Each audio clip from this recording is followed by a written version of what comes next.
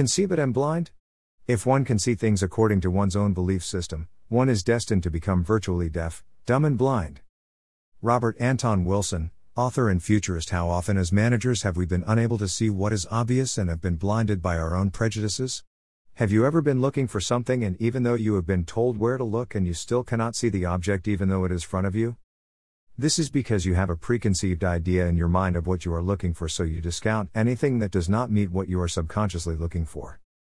I can remember quite clearly being blinded by my own prejudices whilst managing a trucking operation. The business distributed motor vehicles. Over several weeks we had been receiving complaints of personal items being stolen from the vehicles.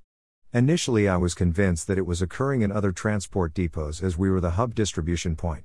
The thefts continued and I still blamed the other depots. My fellow managers implemented theft prevention strategies and still the thefts continued and seemed to be increasing. Many of the items seemed to be of little value. The night supervision team claimed it was impossible that this could be occurring under their watch. I was still convinced it was occurring elsewhere. Then one of my staff suggested that perhaps it was happening under our very own noses. We set up a sting the next night, involving the police and a private investigator. Imagine my shock when 2 drivers working in our depot were caught on camera stealing from a car. All the time I had been blinded by my personal prejudices, the culprits like the object in the cupboard were there all the time. This example demonstrates an important characteristic of good management.